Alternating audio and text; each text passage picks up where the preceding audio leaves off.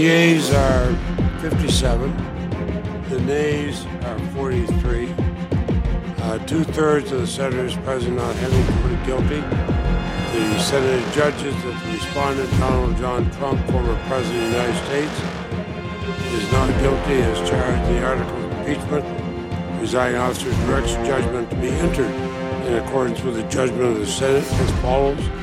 The Senate, having tried Donald John Trump, former President of the United States, upon one article of impeachment exhibited against him by the House of Representatives, and two-thirds of the senators present not having found him guilty of the charge contained therein, it is therefore ordered and adjudged that the said Donald John Trump be, and he is hereby acquitted of the charge in said article.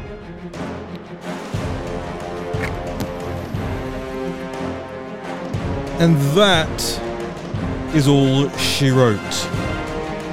After all of the drama this Saturday, February 13th morning, the Senate did actually end up voting this afternoon. Donald John Trump once again acquitted by the United States Senate.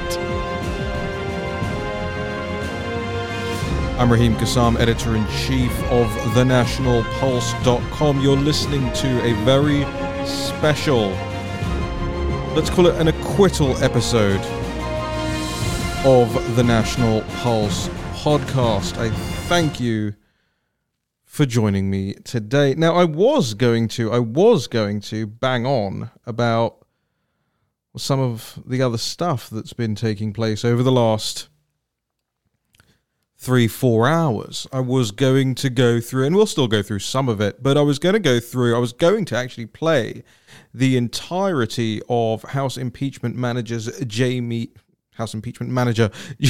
Raskin's rebuttal today. But given the fact that what was due to happen, at least what was threatened to happen, didn't end up happening, I think we can at least forego some of that for now. We'll get into a little bit of this and that over the course of this very special show this evening with you. But the big news, of course, is that once again, President Donald Trump has been acquitted by the United States Senate. We've got the lead story up on the National Pulse right now. Trump, so innocent, they acquitted him twice. Yes, I will take full responsibility for that. Traffic, of course, pouring in to the National Pulse on that breaking news this afternoon. That's what we like to see. But there are 7 GOP senators who voted to convict Donald Trump today. Richard Burr, Bill Cassidy, Susan Collins, Lisa Murkowski, Mitt Romney, Ben Sasse, and Pat Toomey. And the fates of those senators, I suppose, is left in the hands of their constituents. To a large extent, some of them will get off scot-free. Simply do not have the kind of MAGA base in their states that is required to remove them. And some of them will bank on the fact that they are not up for so long that people's memories will forgive them. Or at least lapse. I don't think that second one should be the case. As for the first, we intend to, and I will every single day, every single week, every single month, as long as you want me doing this podcast, that is. If the numbers go to 0, I'm going to take it that you don't want me doing this podcast. But as long as I'm here, as long as I have breath in my lungs and coffee in my cup, I have had to become somewhat of a coffee convert in recent months, just to keep me awake and alert at all time. Not usually, never actually been a coffee guy. You know, I grew up with drinking those Kenko crystals. That's what we had in England. Not so good. But yeah, always been a tea guy. But yeah, as long as there is breath in my lungs, we will say every day and walk you through every day on this show the fraud, the lies, the cheating, the theft that Time magazine has admitted to and others are going to continue to admit to. And we'll also make examples of these 7 GOP senators who voted to convict Trump. And who knows, maybe we'll have some impact. Maybe people out in Utah will realize that maybe sending Mitt Romney to Washington, D.C. isn't the best thing we should be doing. But it's good news, especially good news considering where we were at this morning, this botched attempt by the Democrats to put witnesses in there. Let's go ahead and talk about some of that now. So during the War Room Saturday show this morning, we get the news that, hey, they're not actually going to vote today. He won't be acquitted today. It was either supposed to be today or tomorrow. And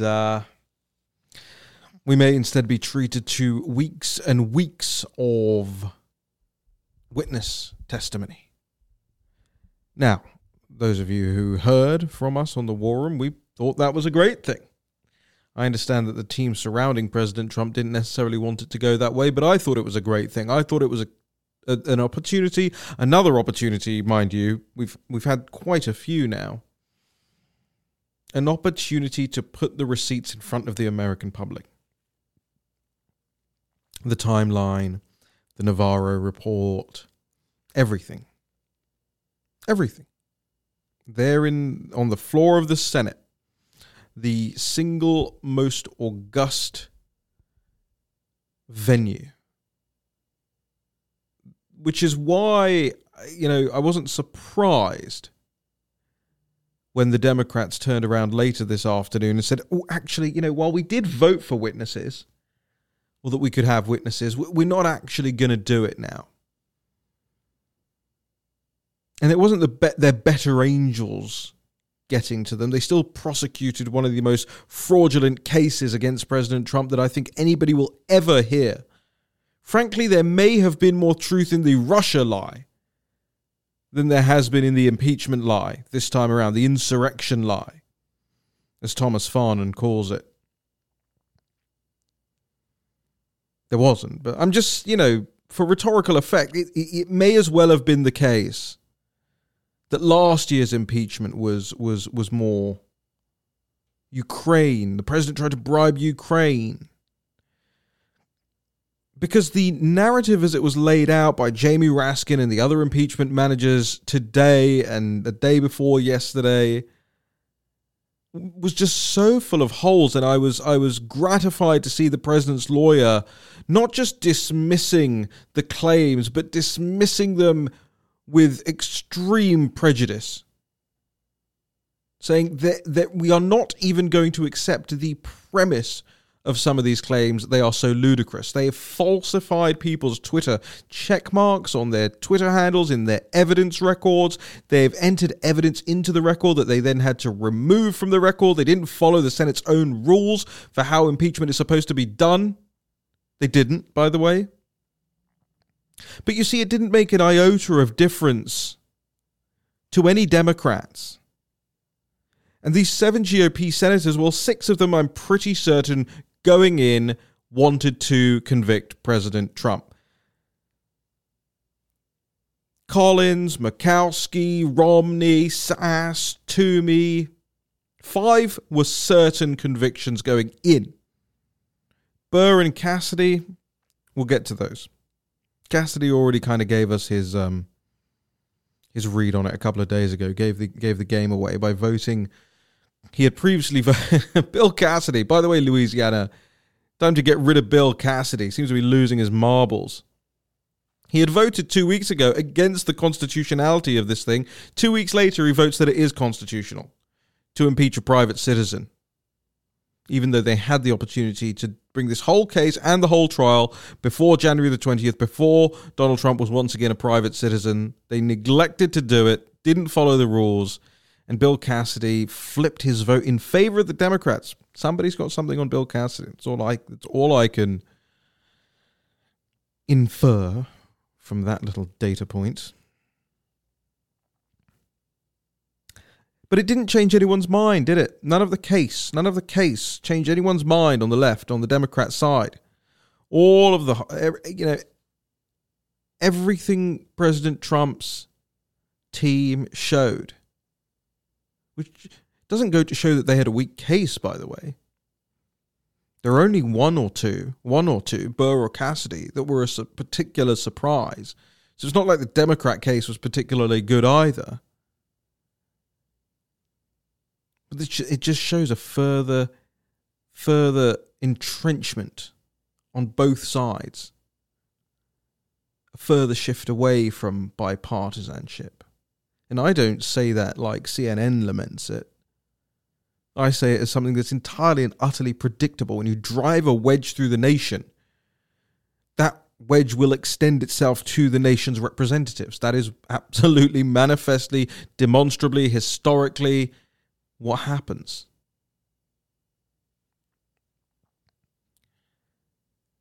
But you saw all of the arguments summarily dismissed yesterday by President Trump's lawyers. They did an excellent job. I would have done an even more excellent job because I would have presented the case of the fraud also. But they did it for what they did. They did an excellent job of walking people through how on earth this wasn't possible, whether it was the timeline of events, whether it was the fact that authorities had already said they knew that something was going to happen like that, whether it was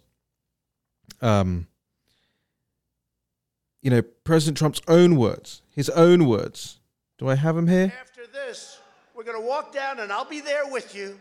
We're going to walk down.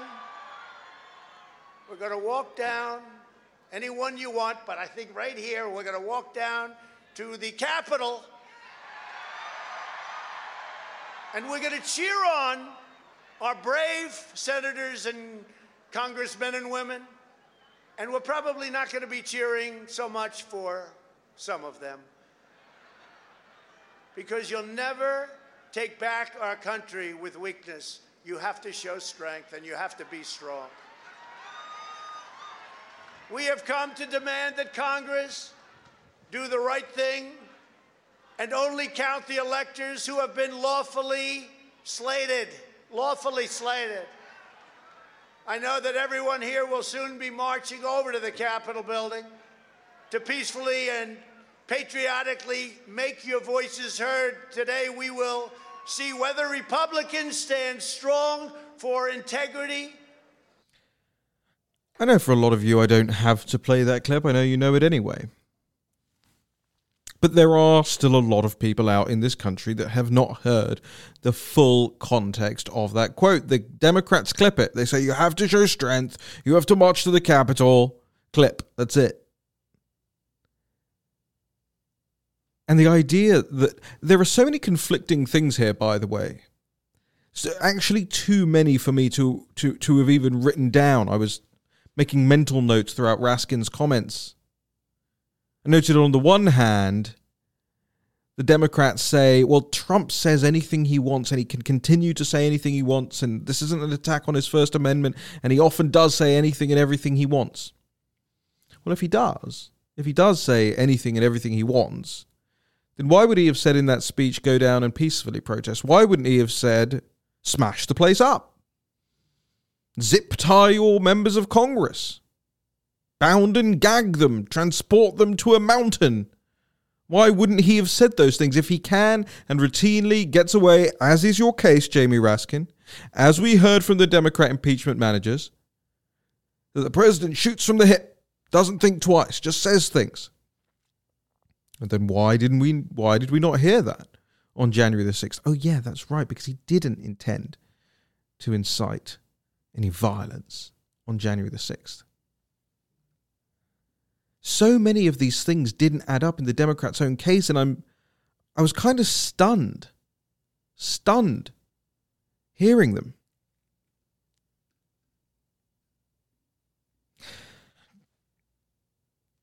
Let me bring you another example. And I'm not going to go through and find these clips from Jamie Raskin and play them to you, because I don't need to hear this again. The president has been acquitted. So now this is the victory lap, Jamie Raskin. Jamie Raskin in the impeachment manager. And I use Jamie Raskin first because he's the one up there the most. He's leading the whole team. And he just, the saccharine pathos today, invoking his children. He even mentioned his children's name. He said, my daughter Hannah came up to me last night and she said something to me that really gave me pause. Really? You're the House impeachment manager the night before you're potentially having a vote to call witnesses, the night before you are convicting, in your mind, the President of the United States, and you get pause from what your daughter said. Well, the daughter didn't even say anything particularly interesting. May have been, if your daughter came up with a grand theory of everything the night before the impeachment, it might have given me pause as well, okay? But Jamie Raskin, oh, my daughter says, but what about the kids of the people who were duped to go to the Capitol that day and participate in this insurrection for Donald Trump? What about their kids? Somebody please think of the children, right? It's the Helen Lovejoy approach to an impeachment. This is the level to which they stooped today because their case fell apart in front of everyone yesterday. Won't somebody please think of the children? That's the one. Won't somebody please think of the children? Simpsons fans will know. But they failed. They failed in quite a magnificent manner in front of the world. And it wasn't the president's words that did them over. It wasn't any grand rhetoric or pathos of the Trump defense team that did them in. It was the words of their own party members for the last year, 2 years, 4 years, 10 years, and beyond. And I'll use those points in time specifically. The year, the BLM, all of it, the violence, the incitement to it, all of that. The 2 years, the Russia lie, the whipping people up, all of it. The 3 and 4 years was they all stood up in the Senate and in the House to attempt to overturn the 2016 election results. Do you remember hearing that? I hadn't even heard all of that. I didn't even remember that had happened. Maxine Waters waving her papers around saying, I don't care if I have this signed by a member of the Senate. That is a member of the Democratic Party trying to overturn an election, and not even by the legal means. Not even by the means as laid out in the Constitution. There are ways in the Constitution that you can stop the certification, and that's what the Trump team was trying to do. But some of this doesn't even make sense from the perspective of the Democrat impeachment manager's case, because they told us today that the president duped his supporters by telling them that he was going to be marching to the Capitol with them, and that he was somewhere in the crowd amongst them doing the same thing. They genuinely made the case that Donald Trump, that it was reasonable to believe that the President of the United States, Donald Trump, was on the front lawn of the U.S. Capitol building while all of that was taking place. That's what they want people to believe. And it doesn't stop there. They want you to believe that in addition to their claim that people were awaiting his instructions via Twitter or via YouTube video or something like that. That these were like troops on the battlefield awaiting their general to tell them what to do. Well, was he there in person, or were they checking their phones on refresh? Which one was it? Was it both? Was Trump tweeting from... Is the Christmas tree still up there? Maybe he was leaning up against the Christmas tree on January the 6th. I don't know when they take it down. Outside the Capitol building. Maybe Trump was sat on the steps. Maybe he was nearby in Starbucks. This is the case that they painted. This is the narrative that they portrayed. Now, it's an effective narrative if you're not looking for holes in it. And I hesitate to say that I'm afraid the vast majority of Americans out there who are just kind of flicking this on and off on their television in the background, they're not actually looking for holes. They're not trying to write things down and follow the timelines and connect the dots. But if you are looking to do that, this case was risible on the face of it. I am not a lawyer, and I could do a better job than Jamie Raskin and the Democrat impeachment managers did. And I could beat them in a court as well. Sorry. I'm not trying to be churlish about it. I don't know any other way to be about it at this point in time. Another part of their case that's going to fall apart as well is this claim they kept making. And, you might say now it doesn't matter if the case falls apart, he's been acquitted, time to move on. No. Now is the time to go back and fisk. Do you know what fisking is, ladies and gentlemen? Fisking. Fisking is the journalistic art of going through someone's argument line by line and proving it to be falsehood upon falsehood upon falsehood.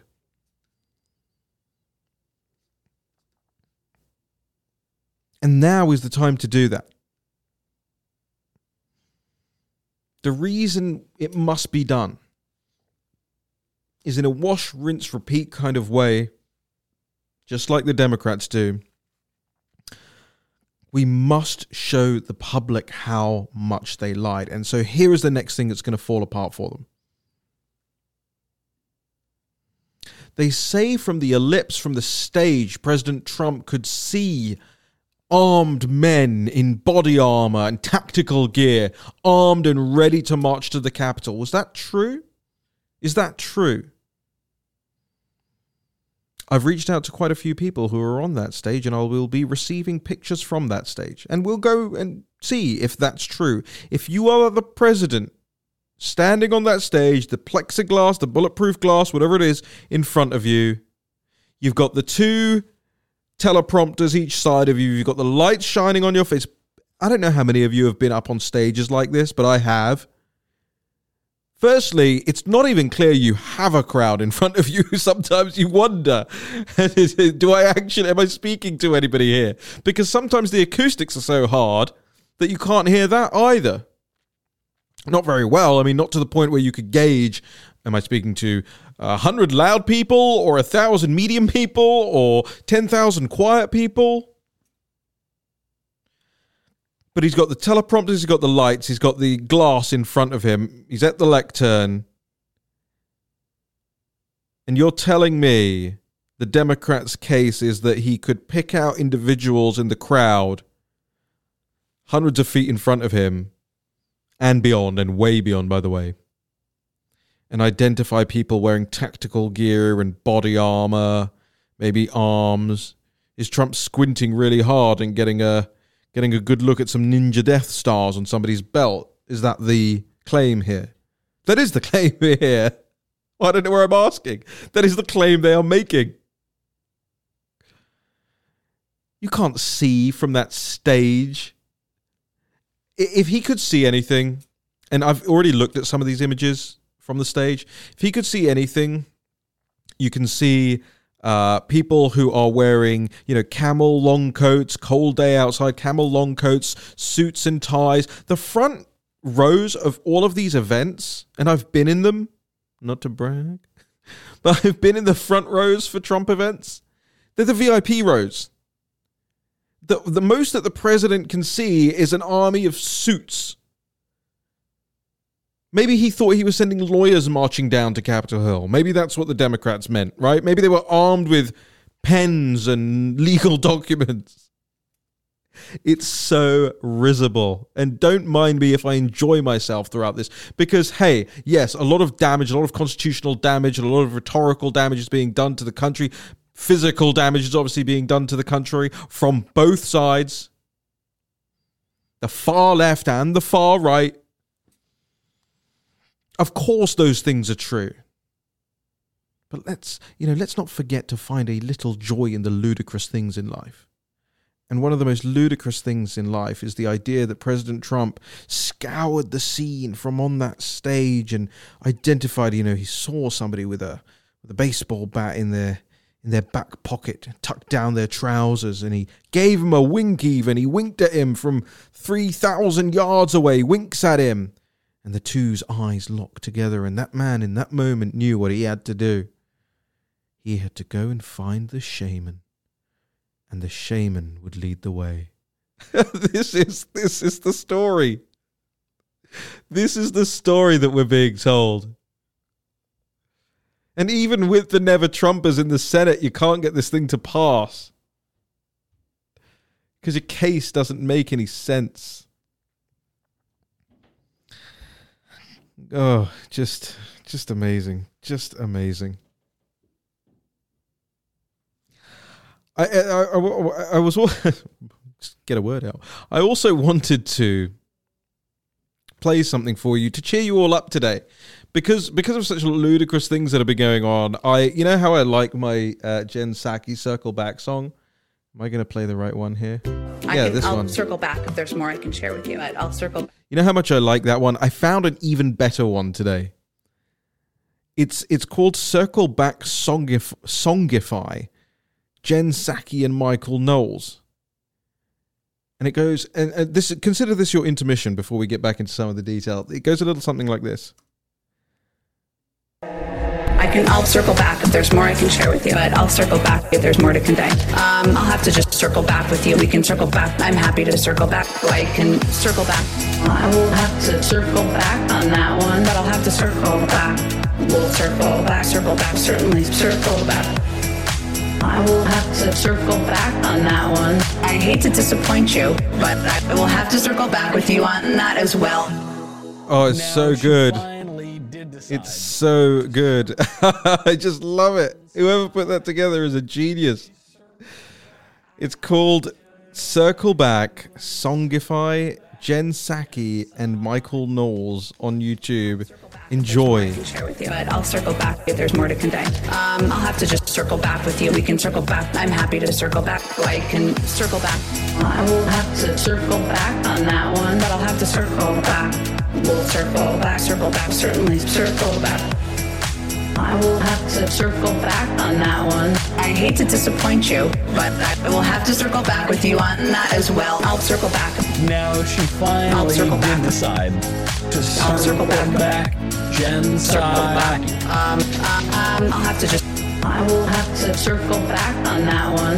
I hate to disappoint you, but I will have to circle back with you on that as well. Circle back. I will have to circle back on that one. Jen Psaki. I will have to circle back on that one. Jen Psaki. I Now will she have to circle finally back did on decide. that one. I hate to disappoint you, but I will have to circle back with you on that as well.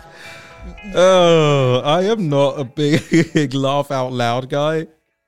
I just don't. Just, at least laugh until I nearly cry sometimes. But that one nearly did it. Nice to have some comic relief in the middle of your day.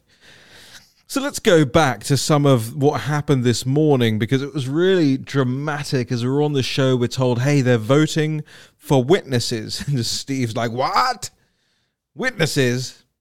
You're supposed to be concluding the thing today. And Mitch McConnell had just told the world that he was going to acquit, and everybody was looking forward to a rather easygoing show. He had Peter Navarro on. He was going to present it once again, the Navarro Report, which means that Steve and I can just watch Peter Navarro and have a cup of coffee. And then we hear witnesses. They're calling witnesses. And what was really interesting to me, what stood out to me immediately, is who starts getting talked about on the news. Now, I suppose it's kind of obvious to you, so I'm not going to patronize you by saying, do you know this is how it works? But for those that really genuinely don't know how it works, the news isn't just constituted of information that journalists dig up. The news is whatever agreement is in place between the current power structures and the power structures of the media companies. So the power structures in the United States, even throughout the Trump administration, they didn't change. The power structures remain the same. The power of big corporate. This is what the Time magazine article was all about. Big labor, big corporates, all of that. And that's what Drain the Swamp meant, by the way, is actually to reform those power structures. It wasn't just cute, and it wasn't just destructive for destruction's sake, as the media portray it. So there's an agreement. This is the time we'll go with this story. Here's what I'm willing to give you in exchange for this. And that's how Kevin McCarthy laundered this information about the Trump call into the proceedings today. And that was actually the end goal of all of this. The entry into the Senate record of this comment, this claim by a congresswoman who was in turn told by Kevin McCarthy that the president had been on the phone with him during the sequence of events on January the 6th. And because the president didn't express, shock and horror and dismay and demand to speak to the vice president immediately and know he's safe, that somehow the president was therefore inciting an insurrection. That's where we ended up, not to spoiler alert for you. It's not much of a spoiler to the day. But the way it works is you're only really on a chyron on CNN if you're the target of an attack or if you're the source. The chyron is the lower third, the scroll bar. Just FYI. Again, not trying to sound patronizing. I just know that there are a lot of people that do know it, a lot of people that don't know it. And I'm always down to including new audiences and cluing them up on the lingo. So on the chyron this morning is Mark Short. Mark Short, the former chief of staff to Mike Pence. And so Short's on there for one of two reasons, right? He's on there because he's either under attack or he's the source. He's the source, guys. And then what occurred to me when they said witnesses was this one blog entry that appears in CNN's live coverage of this on their website. And again, you have to pay attention to these things, even though you might not like going to CNN or you might not like turning it on. You have to pay attention to these things. They give away the key players and they give away the conversations that are being had behind the scenes. If you know what you're looking for, just like with Raskin's thing, you can find it. Because they give it away so often. And this morning, maybe it was this afternoon, just afternoon, I think, this entry goes on the CNN website, and it's bylined Jim Acosta and Alex Marquardt. Marquardt? Alex Marquardt. Okay. Sorry if anybody's name is Marquardt. I'm butchering it. It says, a source familiar with the work of the House managers says former Vice President Mike Pence's Chief of Staff, Mark Short, has been contacted about providing information about threats to Pence. Short has not responded, the source said. Yes, that's Short telling CNN to say that he hasn't responded. House managers are also seeking information from Chris Hodgson, Pence's former head of legislative affairs. House managers believe he was also with Pence that day. This comes as House managers have asked the Senate to allow them to bring forward witnesses in the impeachment trial of former President Trump. Good job, Jim Acosta and CNN. It's 4 hours after this entry went up on your website and you still have a typo in there. A former Pence staffer tells CNN that on January the 6th, then National Security Advisor Robert O'Brien was traveling, so President Trump was being staffed by his deputy Matt Pottinger and General Keith Kellogg, Pence's National Security Advisor. Pottinger and Kellogg were at the White House on the day of the rally and riot. Kellogg was in the Oval Office with Trump and his kids as the riots were raging, including when Pence was forced to flee the Senate chamber. After Pence fled, Kellogg was in communication with the vice president through the vice president's staff who were with him at the Capitol. Those staff were communicating back to the White House and getting that information to Kellogg, who was with the president. Pottinger resigned the day after the riots after witnessing Trump's response in person. Kellogg is known to be fiercely loyal to the president. On Friday, Trump's attorney Michael Van der Veen said at no point was Trump aware that his vice president was in danger, but Senator Tommy Tuberville, a Republican from Alabama, told reporters this week that he spoke to Trump on the phone during the Capitol riot and told him Pence had just been rushed away from the rioters by U.S. Secret Service. Tuberville told reporters, "I said, Mr. President, hey, they just took the vice president out. I've got to go." Another source close to Pence said Trump's legal team was not telling the truth when attorney Michael Van der Veen said at no point did the president know Mike Pence was in danger on January the 6th. Asked whether Van der Veen was lying, the source said yes.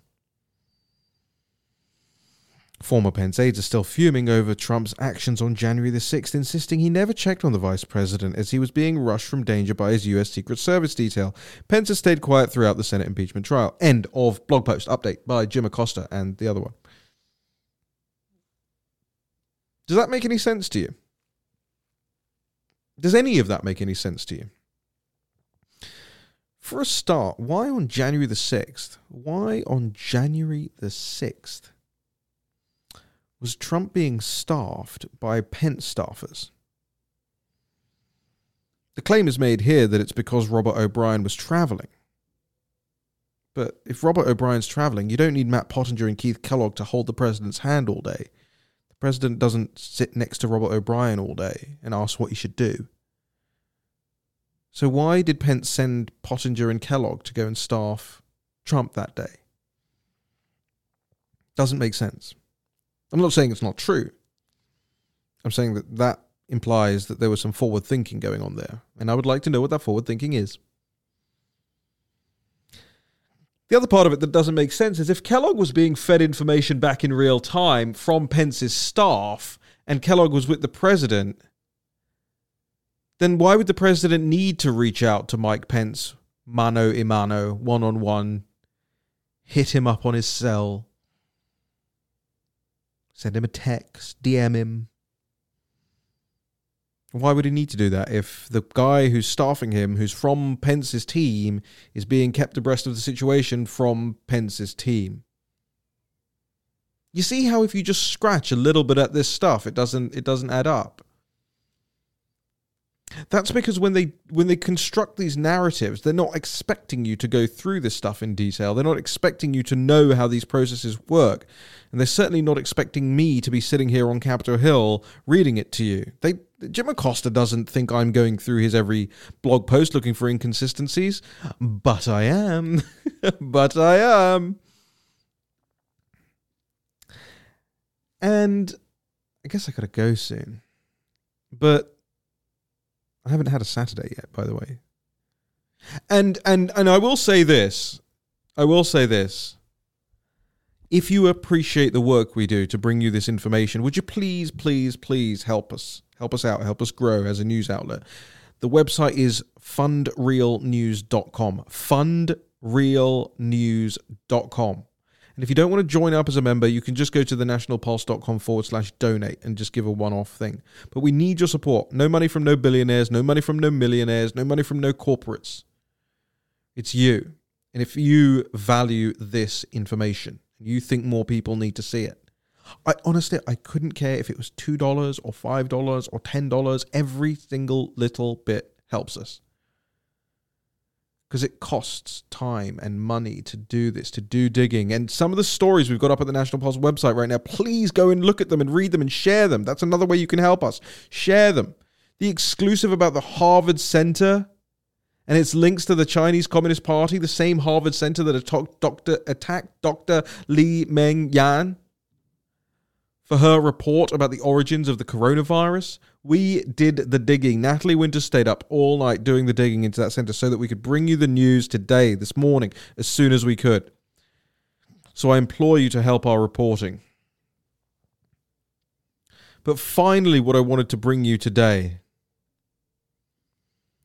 was a reminder, and some of you may not know this, and some of you will, but some of you may not know this, but a reminder that the authorities in Washington, D.C. absolutely knew what was likely to happen on January the 6th.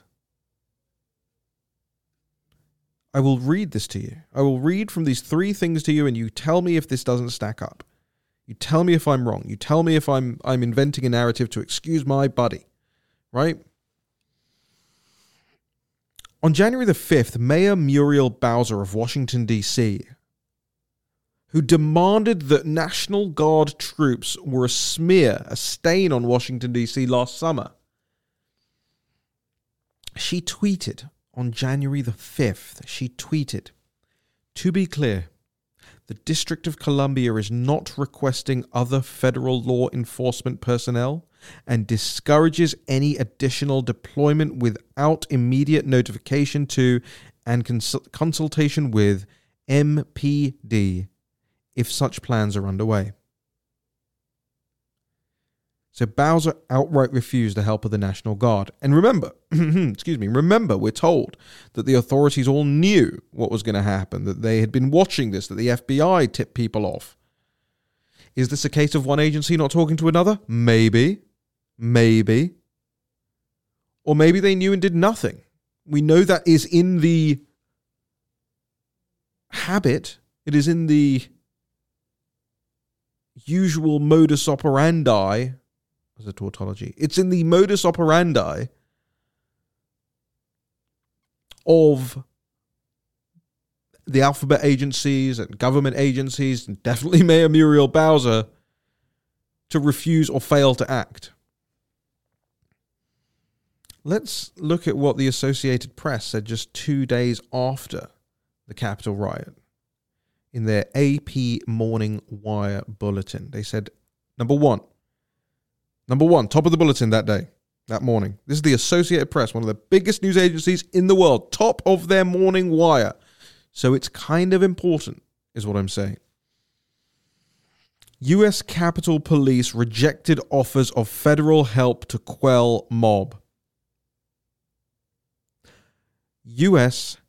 Capitol Police rejected offers of federal help to quell mob. The U.S. Capitol Police works at the pleasure of the leaders of each side of Congress. Mitch McConnell back then and Nancy Pelosi back then, they hire, fire, and hold to account the chief of Capitol Police and what the Capitol Police do. Capitol Police are the police, not for the entirety of Washington, D.C. That's the Metropolitan Police Department. That's DCPD.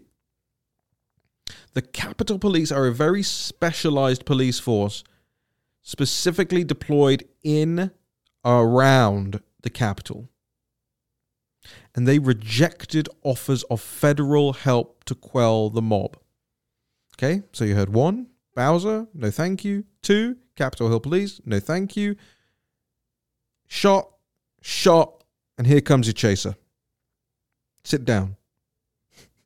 You're going to want to sit down. VanityFair.com.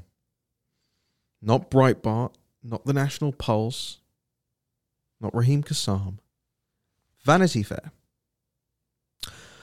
On the evening of January the 5th, the night before a white supremacist mob stormed Capitol Hill in a siege that would leave 5 dead, the acting Secretary of Defense, Christopher Miller, was at the White House with his Chief of Staff, Kash Patel. They were meeting with President Trump on an Iran issue, Miller told me, but then the conversation switched gears. The president, Miller recalled, asked how many troops the Pentagon planned to turn out the following day. We're going to provide any National Guard support that the district requests, Miller responded. And Trump goes, you're going to need 10,000 people. The article goes on. I'll continue where I left off. I'm not cutting, I'm not forwarding, I'm not jumping. The next sentence is, no, I'm not talking bull S. He said that.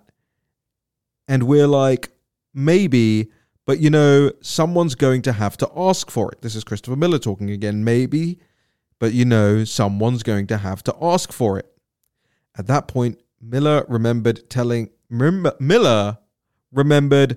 the president telling him, you do what you need to do. You do what you need to do. You're going to need 10,000.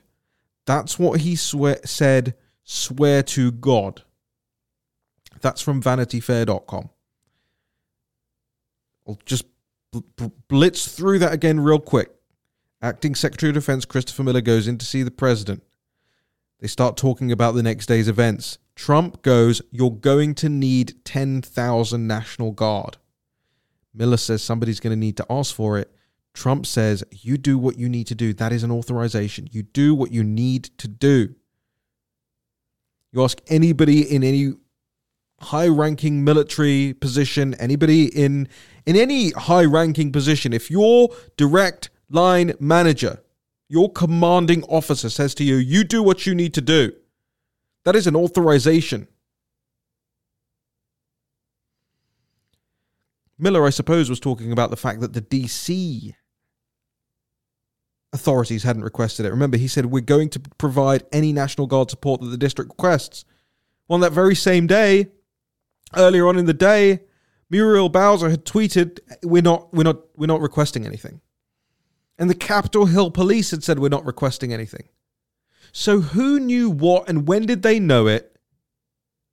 And why did they refuse to act? This is the real impeachment now.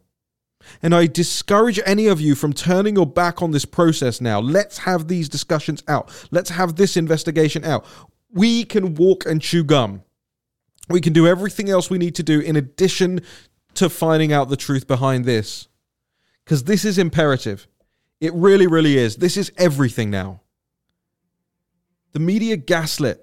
They lied. They faked. They phonied. Jamie Raskin, all of these people, they lied. They faked. They phonied. We know all of that now. The president has been acquitted for the second time. The only president to face 2 impeachment proceedings and be acquitted twice. President Donald J. Trump. So now the question is, why did the Capitol Hill police reject offers of federal help? Why did Mayor Muriel Bowser reject the help? And why didn't they do what President Trump said and put 10,000 National Guard out for January the 6th to ensure peace, to ensure the peace that he demanded his protesters march to the Capitol with?